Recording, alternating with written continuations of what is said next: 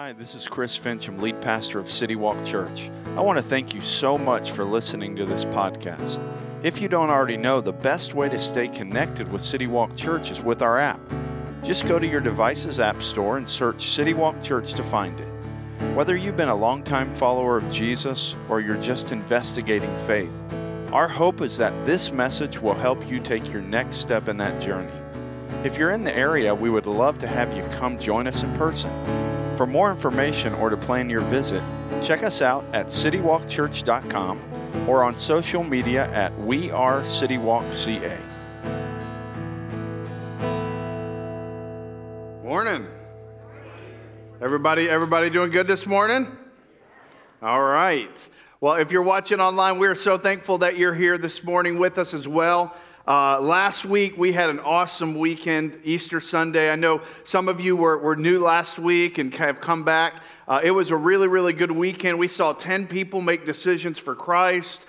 We saw several people start to get connected at church. And so, man, it was just a really, really good weekend. And we are so thankful that many of you are back. And we're looking forward to diving into a new series that I think is going to be helpful, whether you're watching online or you're here with us this morning. Before we dive into our series, I wanted to mention something that we get a question here kind of often. One of the questions that people have, and if you're new to church or if you're new to City Walk, or maybe you've been coming for a little while and you've wondered this question, and the question is this: how do I get connected? Like, all right, I come Sunday morning and I talk to a few people, but man, how do I get connected? What's the best way? And really the best way by far here at City Walk is to join a city group. And our city groups, we have 7 of them that meet throughout the city, and they meet different nights of the week, and they're just great opportunities to get to know people. They're great opportunities to take what we've learned on Sunday morning and kind of make application. You don't have to know a lot about the Bible, or if you do know a lot about the Bible, you can come, and it's just a really, really great way to get connected. Our group, we actually meet, we're the one group that meets at the church, and we meet on Wednesday nights, and man, we love our group. We love spending time with our group. We have, man, great relationships with them, and I missed this past week because I was not feeling good, and when I miss, man, it is. You miss not being there. And if you're in our group, you know about the Fincham family. You know that our family loves dogs. So we have a bunch of dog lovers in our group, and so if you're a part of our city group, you will find out pretty quickly, maybe on the first night that you're there, that, man, specifically my wife Lori loves animals and loves dogs. And so we, about a year and a half ago, we kind of entered a new journey with our family, and we entered this journey of dog breeding. And so we realized, like, our college isn't free, at least most of the time. And so my daughter Julie is going to be going to college, and so we're thinking, you know what, man, we need to maybe do something to put a little bit more away. And so we thought, man, let's enter this dog breeding journey, and so we did. And so we have this dog Opal, and if you've been to our house or if you follow my wife on Instagram, you might not know that she has kids or a husband, but you will definitely know that she has a dog that she is pretty passionate about. And Opal is, man, her dog, and that dog follows her everywhere. I mean, it's kind of crazy. But that dog is hopefully going to be providing us some money for our kids' college. And so we've entered this phase of dog breeding, and it's been fun, and we've had some good experiences, but we've also had some really awkward moments because we have an 8-year-old daughter. And our 8-year-old daughter doesn't understand the whole how do babies come about. And so she thought, man, just recently our dog went in heat, and she thought, man, our dog's in heat, so it's pregnant now. Let's celebrate puppies. And we're like, Kate, and we obviously don't want to lie to her, but we really weren't ready to like walk through the whole process with her yet. So we kind of came up with a creative answer that wasn't a lie, and kind of came up with a creative answer. All right, Kate, here's a little bit of information, and then we changed the subject. You want to go get some ice cream? You want some candy? And we kind of move on. Because in our house, and probably in your house too, if you're a parent or grandparent, whether it's biology, whether it's faith, whether it's something about relationships or a career, or really any questions that our kids have, we want our house and our family to be a place that's a safe place to ask questions. There's nothing more frustrating than having a question and being afraid to ask it or not being allowed to ask it. And whether you're 8 years old or whether you're 88 years old, whether you're a follower of Jesus or whether you're somebody that's even skeptical and not sure what you believe about this thing, every one of us have felt that frustration at times in our life. We've felt that frustration of, man, I've got a question that either I'm not allowed to ask, I'm kind of afraid to ask, I'm not sure how I'll be treated if I ask this, but I have a question I wish somebody would answer. And sometimes over the last few decades and way more than that, the church hasn't always been a safe place for those kind of questions. The church hasn't always been a welcoming place for people to say, hey, I've got a question I don't know the answer to, and it's not really been a safe environment for people to ask questions or even struggle with doubts. And over the next 3 or 4 weeks, what we're going to do is we're going to try to have a conversation. And we're going to have a conversation and we're going to talk about some of those maybe big questions that you wish somebody would answer, you've wanted to ask, or maybe you've asked and somebody gave you just like a quick, have more faith answer, and you really didn't get your answer. And we're going to try to have a conversation about some of those questions that maybe you've had or people in your family have had about faith and the Bible. And whether you're watching online or you're here this morning, no matter what lane you find yourself in as it relates to faith, my hope for you is that you'll lean in. If you find yourself, maybe you would say, I'm kind of in the lane of skeptic. I'm a little cynical of the whole Jesus thing. Maybe you would even say, I'm agnostic or atheist. My hope for you, and kind of I'll say it this way, is would you be willing to doubt your doubts? Over this next few weeks, as we begin to talk through some of these questions and maybe some of the doubts you've had about faith or Christianity or Jesus, would you at least be willing to just lean in and at least just doubt some of your doubts? And maybe do that with the same passion that you have doubts. Maybe say, hey, okay, for a season, for a few weeks, I'll at least doubt my doubts. I'll investigate a little bit further. If you find yourself in that lane of skeptic, that's what I hope you'll do.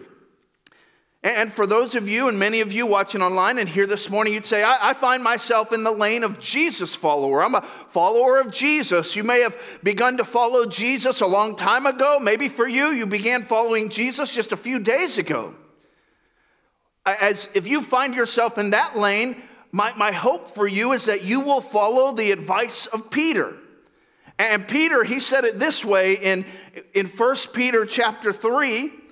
This is what Peter said. He said, always be prepared to give an answer or defense.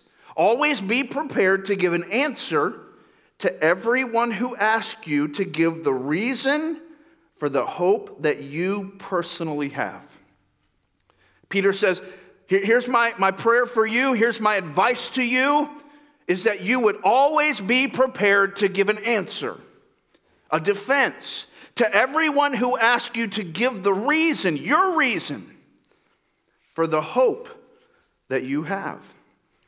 Here's what Peter doesn't say. He doesn't say you have to have the answer to every question. He doesn't say that you have to know how to explain every verse. He doesn't say that you have to be able to give an explanation for all the people that have done crazy things in the name of Jesus that Jesus would have never signed his name to. He doesn't say that at all. Well, what Peter says is he says, I want you, if you're a follower of Jesus, I want you to be prepared to give the reason for the hope in you. Be prepared to defend your decision to follow Christ. Another way to say it is this: be prepared to defend your hope or confidence in Jesus. See, for Peter and for the rest of the kind of first century followers of Jesus, their hope, their answer was an event. It was the resurrection. We talked about this a little bit last week. For the people that were around Peter, the people that he was writing to in the first century, When he talked about, hey, what is the reason? What is the reason for your hope? What is the reason for your confidence in Christ? For them, it came down to, well, dude, I saw Jesus, heard him teach a little bit, hung out with him a little bit. Then I remember the whole come to Jerusalem, and they killed him. I remember that too. I remember him bloody, and it was kind of messy, and he crucified and between two thieves, and I remember he died, and then I remember that a few of his friends and some of the people that were really close to him, they took his body off that cross, and then there was that tomb. They put his body in the tomb and rolled the stone, and I remember that. But then, like a few days later, I saw him. And then a few days later, we actually had breakfast together. And for them, that their hope was anchored to an event. It was, man, I saw Jesus. I believe Jesus died for my sin and rose from the dead because I saw him.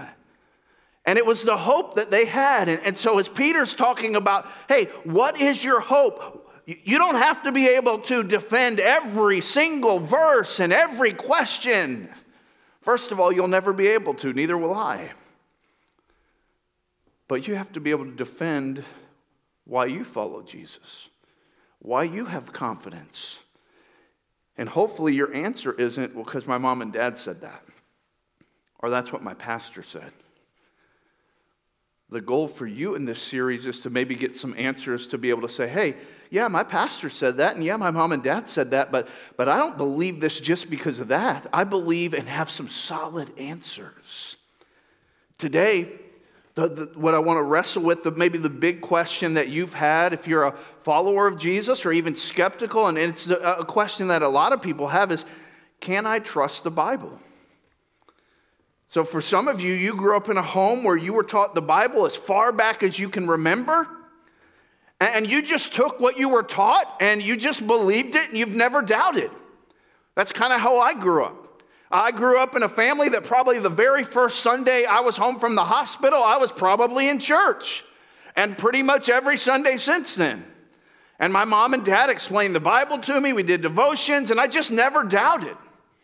And I remember not doubting because I remember watching Jesus do some radical things in my family. Over the time when I was a teenager, my family went through a lot of stuff, and a lot of bad decisions were made by different people in my family, and there was a lot of hurt. But I watched Jesus do some really cool stuff. And so for me, there was never an issue. And maybe that's you. Maybe it's like, man, first day I was in the nursery, they told me Jesus died on the cross and rose from the grave. I've just believed it ever since, never doubted. But there's probably a lot of you that say, yeah, that's kind of how it started.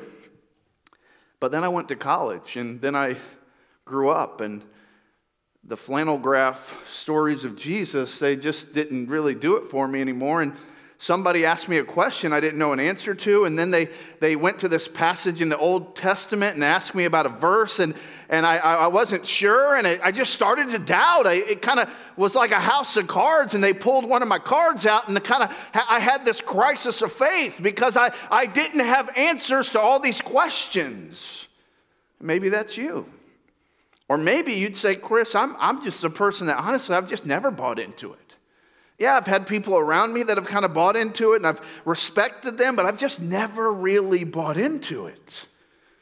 See, for those of us that, grew up in church, and then we kind of walked away from it because of, hey, somebody brought up something I didn't know an answer to, and you kind of had a crisis of faith.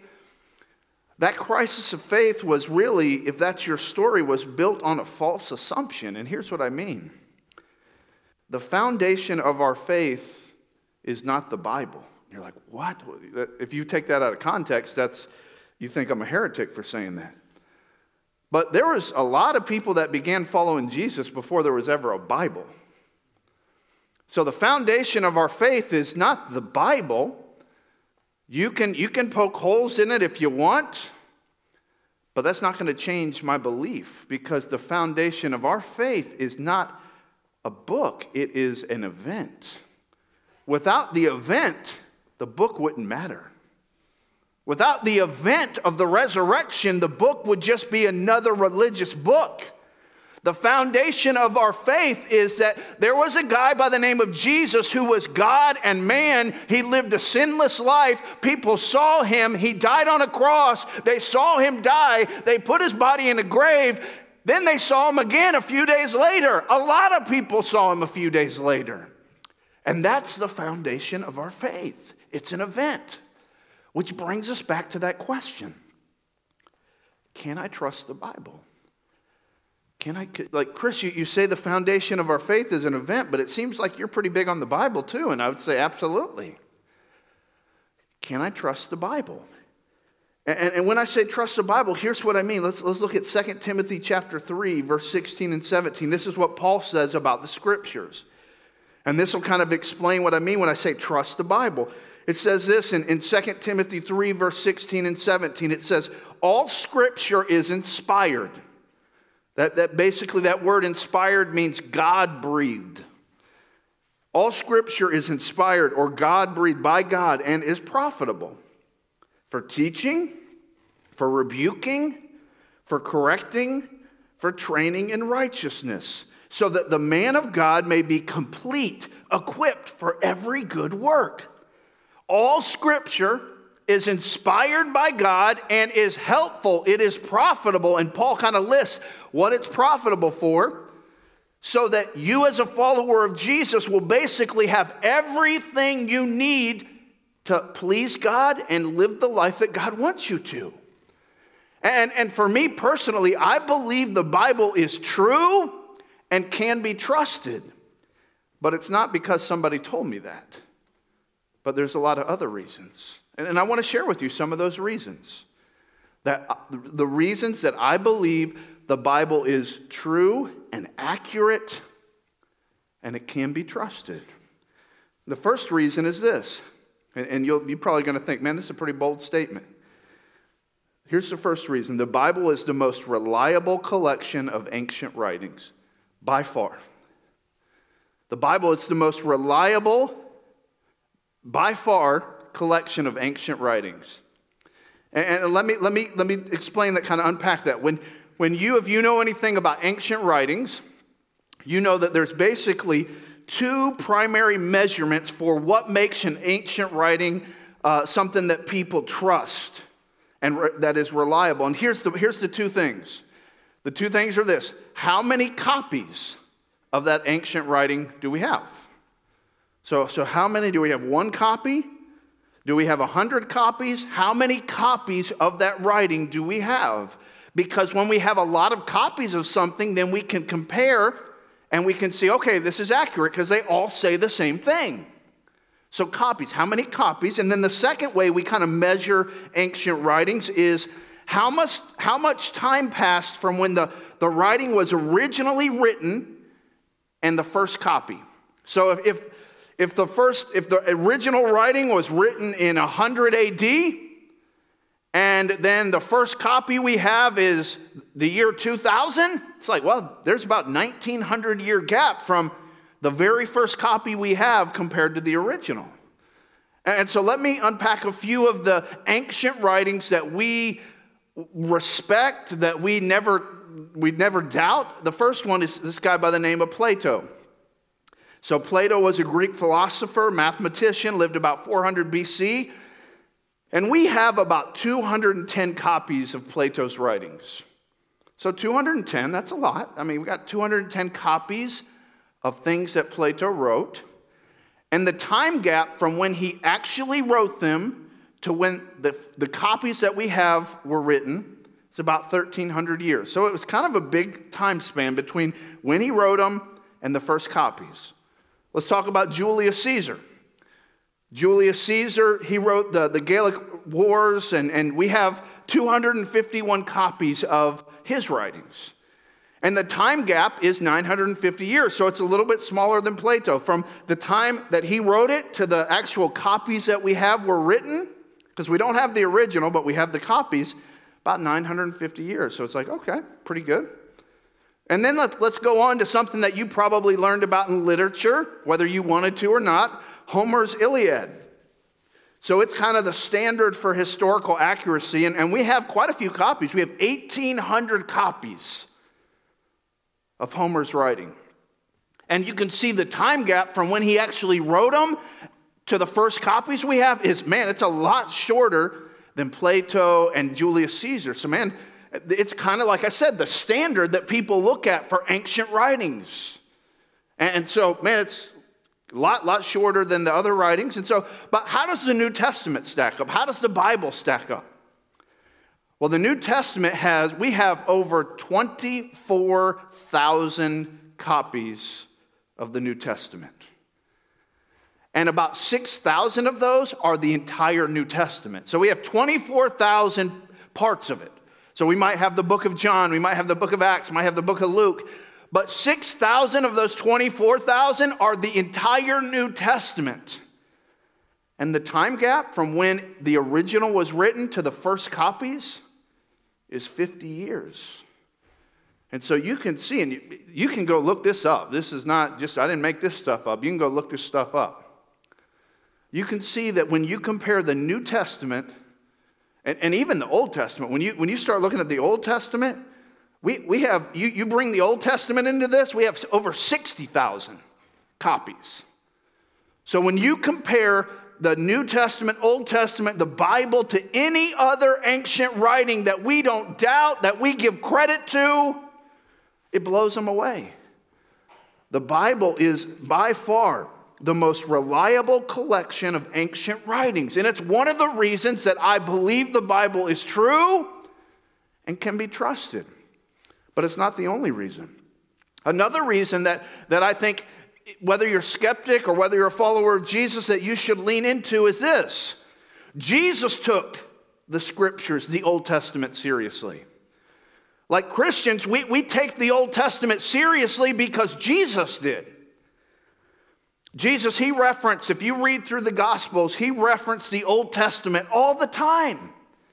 Matthew chapter 5, verse 17, it says this, "Don't think that I came to abolish the law or the prophets." That's another word for the Old Testament. I didn't come to diss the Hebrew Bible. I didn't come to throw all that stuff out. He says, I didn't come to abolish it, but to fulfill it. Jesus believed it was inspired. He believed, he took it seriously. He referenced the Old Testament all the time. But he didn't just reference the Old Testament, but he actually referenced characters in the Old Testament. The religious leaders came to Jesus one day and said, "Hey, Jesus, what do you think about divorce?" And he says this in Matthew chapter 19. He says, "Haven't you read?" He's referring to, what do you think he's talking about? The Old Testament. You guys have read the Old Testament, right? You're supposed to be experts in this stuff. He says, "Haven't you read?" He replied, "that he who created them," who's them? Adam and Eve. He who created them in the beginning made them male and female. He also said, "For this reason a man will leave his father and mother and be joined to his wife, and the two will become one flesh." See, what's more compelling? I believe the story of Adam and Eve because it's in the Bible, which that's great. Or, hey, I believe the story of Adam and Eve because Jesus did. People ask me, "Hey, why do you think what you think about marriage? Why do you think what you think about this and that?" And what I tell people is it's because that's what Jesus thought. So if you don't like what I believe about certain things, you got to go talk to Jesus, because I just am like, that's what he believed. So what he believed is what I believe. And yeah, is there some crazy stuff in the Old Testament? Yes. You read through the Old Testament, you're like, what? What does this mean? And they actually did this back then, and this happened. Yeah, there's some stuff that, man, it seems kind of crazy to us. But here's the thing. Jesus took it seriously. It was important to him. And so because Jesus took the Old Testament seriously, so do we, or so should we. And so I believe the Bible is true and can be trusted because it's the most reliable ancient writing by far. Go Google that today and you can find that out. But I also believe it because, Jesus, he believed the Old Testament. He talked about the Old Testament. He talked about characters in the Old Testament. It was important to him. And so it's important to me, and it should be important. If you're a follower of Jesus, it should be important to you. But the third, this may be the last reason I'll share with you today, that I believe that the Scriptures are true and can be trusted. Whether you're a follower of Jesus or whether you're kind of in that lane where you'd say, Chris, I'm a little skeptical of this whole thing, but I'll lean in. I'll maybe doubt my doubts a little bit. But the third reason is this: the authenticity of the Gospels and what they say about Jesus. So we believe, and I'm going to tell you why, that the Gospels, Matthew, Mark, Luke, and John, are authentic writings. Like they're authentic, and what they say about Jesus. So we believe what they say about Jesus, and we believe they're authentic. And maybe you push back, maybe you have an objection, and here's a legit pushback that I've heard from people. And it's simply this: since the Bible is the source of what Jesus said, aren't we using the Bible to prove the Bible? Is that a little bit weird that we would actually use the same book to prove the same book? Doesn't that rub you wrong? And I would say that's absolutely not what we're doing. And here's why. The word Bible is a word that means something to you and means something to me, whether you're a follower of Jesus or not. But the word Bible actually means the books or books. The word Bible, it's a Latin term that comes from a Greek term, and it simply means books. Because the Bible, we've made it a book, but it's not a book. It's a collection of books. It's a collection of ancient manuscripts. It's a collection of 66 ancient manuscripts. 39 of them are Hebrew, and that's the Old Testament. And we've combined those 39 Hebrew Aramaic books with some other books, 27 of them that are written in Greek, that are originally written in Greek, and that's what we've made the Bible is 66 books. It's not one book. It's 66 books that were written over a 1,000-year period of time by several different authors. And so when you compare one, this is what it says about Jesus with you're not comparing the same book. You're comparing different authors that may have lived 300 or 400 years apart from each other. And so as you think about that, and you probably know this whether you're a follower of Jesus or not, the most important documents that we have as it relates to what we know about Jesus are the first few books of the New Testament that we call the Gospels. It's that, I already referred to it, Matthew, Mark, Luke, and John. And see, Christians don't believe the Gospels are reliable because they're in the Bible. Christians believe the Gospels were included in the Bible because they are considered reliable. And here's why they were considered reliable. Because people that studied them and compared them early on realized these are authentic words. As we compare this is the authentic words of Jesus. And because they were considered authentic and because they knew who wrote them, they were then included in the Scriptures. See, the Gospels are considered reliable because of who wrote them and when they were written. Let me explain. So how many of you liked history in school? How many of you hated history? Well, even if you hated it, listen up, because I'm about to do a little history. So this is what you need to, because if you're a follower of Jesus, your answer to why you believe the Bible, please don't make it, it's just what my dad always said. It's what my church believes. No. You can trust things. You can look a little bit deeper and have real reasons. And this is one of the real reasons. See, the most important date for Christians, other than what's written in the New Testament, specifically Jewish people, is 70 AD. So in 70 AD, the Jewish temple in Jerusalem was destroyed. You can read about that in your history books. You've probably read about it in your history books. That was by far the most monumental day, really, in the history of the Jewish nation after Jesus died. I mean, it was a massive day where everything changed for them. Josephus, who was a historian, who was born just a few years after Jesus died. Within 5 years of when Jesus died, this guy Josephus was born. He became a historian, wrote all about the Jewish history, and so he was living when this was happening. And here's what he wrote about that time period where the Jews were at war, where the temple was destroyed, and everything changed for them. He said this, it'll be up on the screen. The slaughter within was even more dreadful than the spectacle without. Men and women, old and young, insurgents and priests, those who fought and those who entreated mercy were hewn down in indiscriminate carnage. The legionnaires had to clamor over heaps of dead to carry on the work of extermination. And Josephus, when he writes in history, he writes and he said, hundreds and hundreds of thousands of Jewish people were killed during this war that destroyed the temple, killed all these people. I mean, it was a big, big deal. And after this war was over and the temple was destroyed and kind of ancient Judaism totally ceased, there was no more temple, there was no more sacrifices. After this war was over, Emperor Domitian, he built this arch that you're going to see on the screen.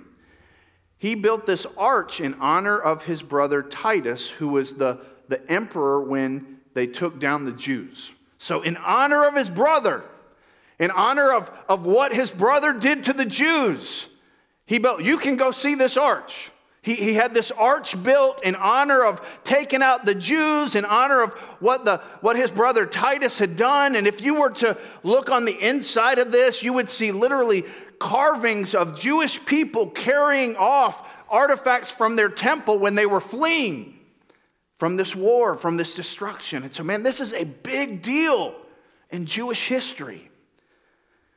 But here's the thing. Here's why I tell you that.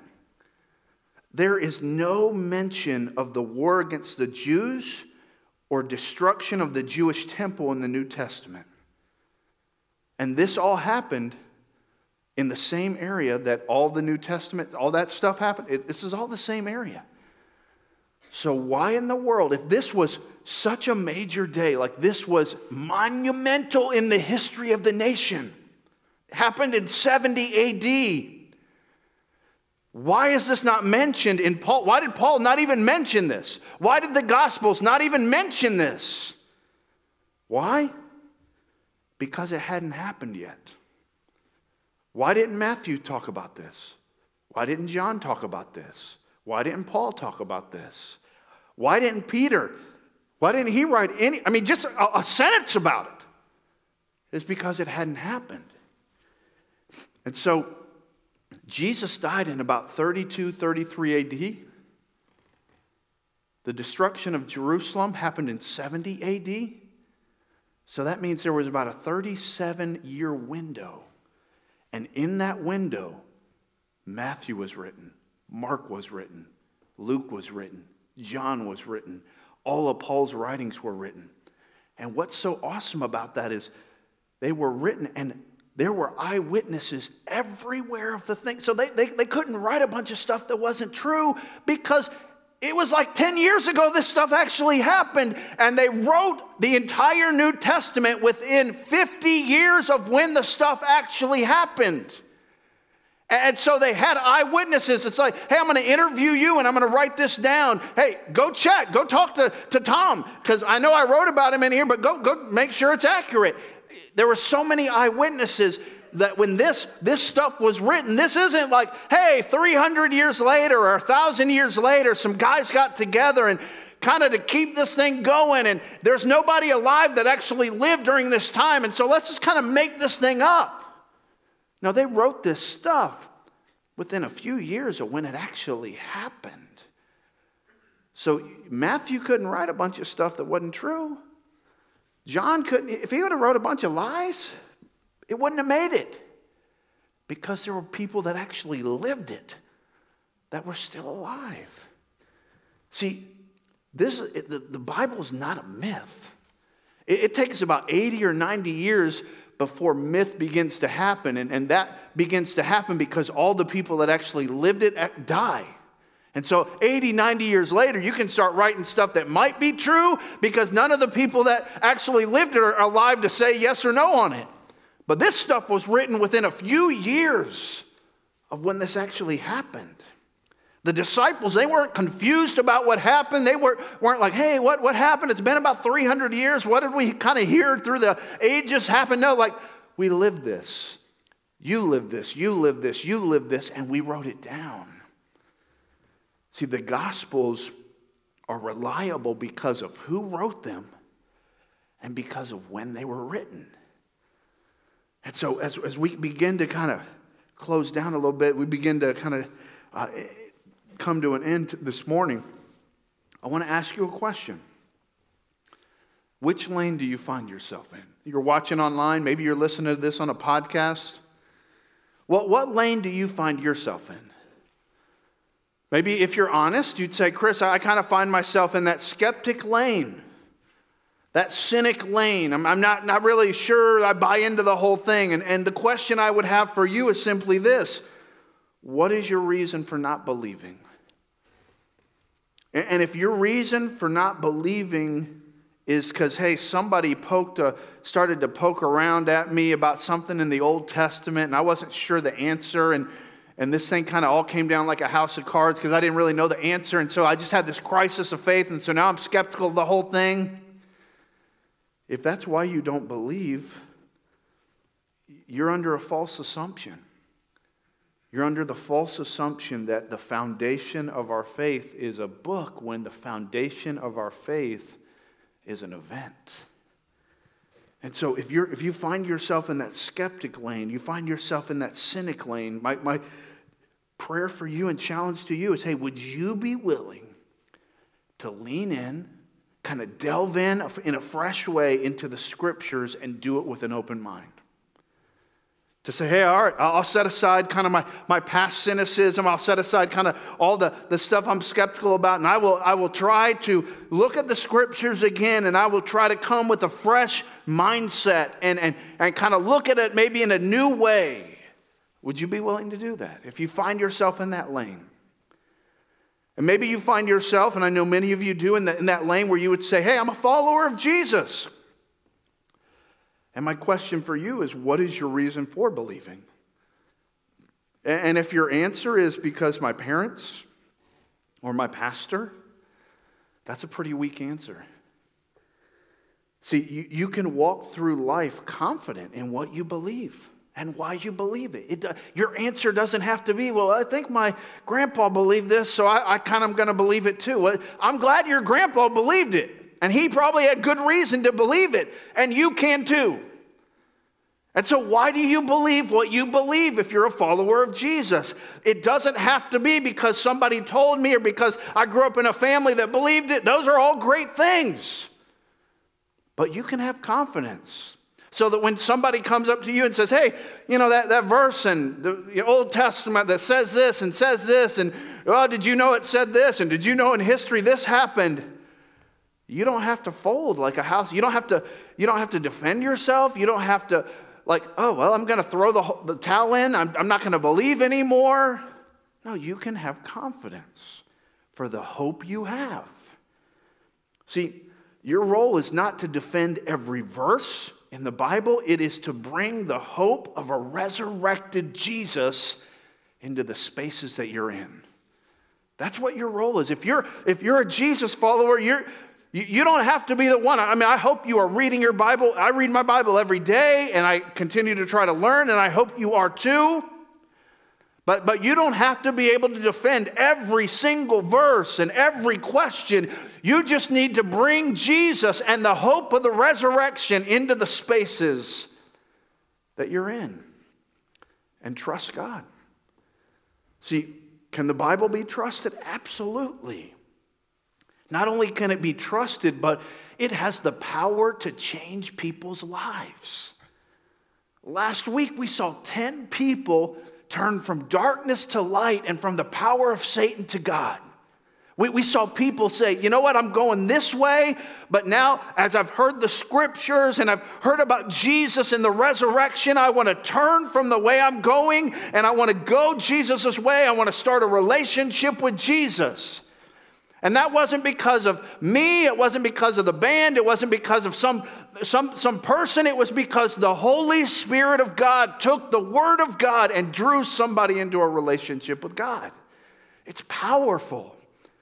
Year after year, story after story, we see God using His Word to heal and give hope and life to the hurting. It is a lamp and a light in a dark world. No matter what lane you're in, I dare you to regularly and humbly spend time in God's Word. Whether you find yourself in the skeptic, kind of cynic, not really sure what I believe, or you find yourself in the Jesus follower just because somebody told me this stuff, or you find yourself in the Jesus follower because I believe it, I trust it, I spend time in it all the time, and my trust grows.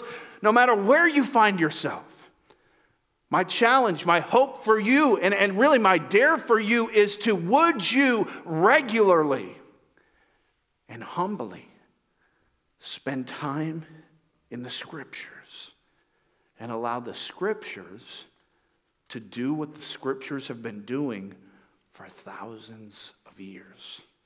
Let's pray.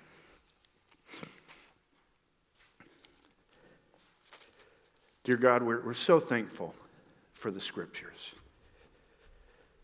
You didn't have to give us your Word, but you chose to. You chose to give us your life-giving, true, inspired, accurate Word. And over the years, over the last several hundred and even thousands of years, people have been trying to poke holes in your Word. And the enemy has tried to make us question whether we can trust you. But now, thousands of years after you left this earth, Jesus, your Word is in more places than it's ever been. And day after day, minute after minute, you are healing, you are saving, you are redeeming people through the power of your Word. With every head bowed and every eye closed, if you're watching online or you're here this morning and you would find yourself maybe in that skeptic lane, maybe you came to church today and man, you're a little skeptical of the whole thing, not sure what you believe, which is awesome. I'm so thankful you're here. I hope this is always a safe place for you. My question for you this morning is, would you just be willing to doubt your doubts? Would you maybe just lean in a fresh way? A good place to start is by maybe picking up the Bible and just reading the Gospels. Matthew, Mark, Luke, and John. Just start there. And bring your questions. Bring your skepticism. But just spend time. And if you have specific questions, man, we are here to help. We're here. We don't have all the answers for sure. But we would love to sit down and talk. And so if you have questions, if there's something we can do for you, man, stop by the Next Steps table. See one of us. We'd love to set up a time with you and talk through this. If you have questions about a relationship with Jesus, man, we'd love to help you come to that place where you say, hey, I admit to God that I've sinned, I've done things my way, I believe that Jesus died on the cross and rose from the grave, and man, I want to start a relationship with God. You can do that today. You don't have to wait to meet with some of us, but we would love to meet with you if that would be helpful. Maybe you're here, you're watching online, and with every head bowed and every eye closed, you're a follower of Jesus. Maybe you've been following Jesus for decades. Maybe you've just started following Jesus last week. Maybe you were one of those people on Easter that started a relationship with God. You don't have to have an answer to every question about the Bible. There's honestly no one that's ever lived besides Jesus that had every answer.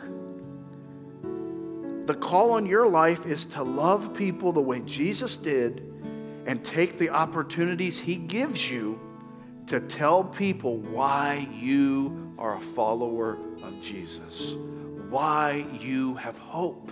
And your hope and my hope is tied to the fact that Jesus really lived, He really died, and He really rose from the grave. And He's alive today. And so if you're a follower of Jesus, my prayer for you is even in this moment that you would just recommit yourself to loving people the way Jesus did, to spending time in His Word, and then when opportunities come, by having the courage to tell people about the hope you have. Dear God, I thank you for hope.